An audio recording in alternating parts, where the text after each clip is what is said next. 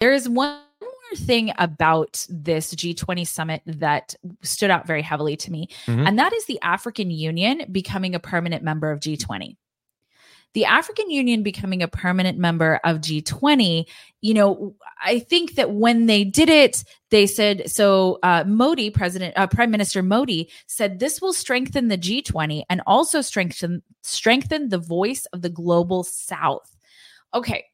Why is it interesting that the African Union has now been admitted as a permanent member when we are seeing such a heavy play by China and Russia in Africa?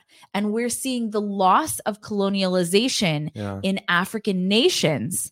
But you add to that, beside the heavy presence, the sentence should also completed with the loss of Western colonialism in Africa. Absolutely. I'll put them all in one sentence, Yeah, because that's a reflection for the current geopolitical realities on the ground in Africa.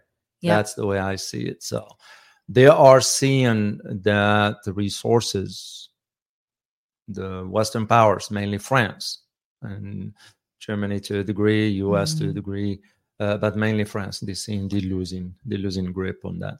As a matter of fact, now France, to my knowledge, this morning I had to read something from France, and they are making arrangements now with the individual countries in Central Africa to maintain the military agreements. Yeah, but it's not going to hold.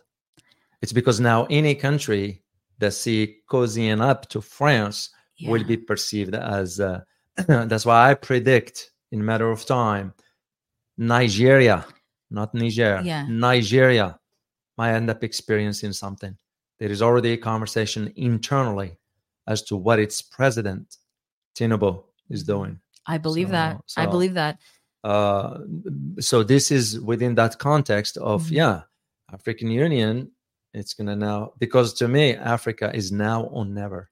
Yeah. Absolutely. It's now or never. Absolutely. You're absolutely right. And this is interesting timing. You always say this, David, nothing happens in a vacuum. No. So this is very interesting timing. So the African Union Commission head, Musa Faki Mahamat, wrote on X, which was once Twitter. I don't know if we can still call them tweets if it's X now. But he said, this membership for which we have long been advocating will provide a propitious framework for amplifying advocacy in favor of the continent and its effective contribution to meeting global challenges. So why right now, if it has been so long advocated for, why is right now the moment that they got admitted to the G20?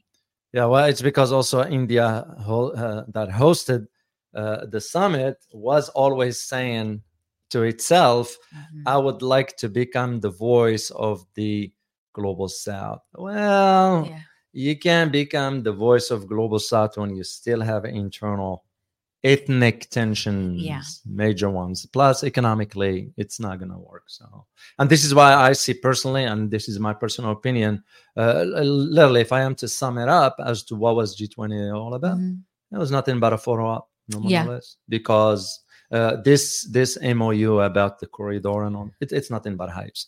As a matter of fact, we have I have one tweet here that I got from, you all remember Hussein Askari. Oh, yeah. Yeah, I put a tweet there. And I couldn't agree with him more on this, that G20 basically is nothing but a geopolitical empty shell, as his word. So I quote him on this one here. And he was right. And somebody who understands the dynamics of what sort of global economics is all about. Yeah. And so for G20 to all of a sudden consider Africa as a member, that's also the US's way behind the scenes telling India, hey, you do this. Because remember, that's what we do. Yeah. We can sometimes tell countries what to do. Yeah. Otherwise, how would you explain the trip of Biden after this to Vietnam? Right. Didn't go to Japan, didn't go something. We went to Vietnam because we wanted to ensure that Vietnam doesn't. Well, guess what? You know what? Yeah. But also, you know why he went there? Is because within next, I think, 2-3 weeks, there will be a visit by President Xi to Vietnam, to Hanoi. Yeah. So, I mean, we're watching that competition in real time. We're watching it unfold in real time. And that's what geopolitics is all about. Yeah. It's understanding your next move. Right. I mean, not yours, but the enemy's.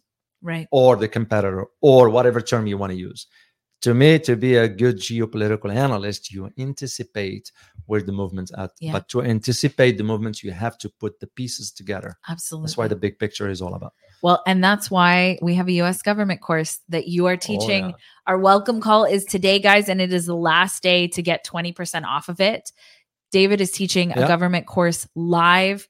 Welcome call and Q&A is today, because if you don't understand how the U.S. government works, then you don't understand what is actually going on in the world, and you can't make the best decisions for yourself. And the good thing is in a course we can talk. Yes, that brings me to the next thing. We have a Rumble, because sometimes it's very frustrating. We love you, YouTube. We love YouTube. We love being able to talk to you guys. We can reach a much larger platform here. But there's some things that YouTube just doesn't like it when people say things that, it doesn't really like. Truth matters. The truth matters, though. You're absolutely right. Yeah. So we have a Rumble where we can talk about those things, and we're live on Wednesdays, same time. Tomorrow, right? Tomorrow. Yeah. Yep. Okay. I hope you guys join us tomorrow. Yep. And it's rumble.com/C/geopolitics and conflict. Perfect.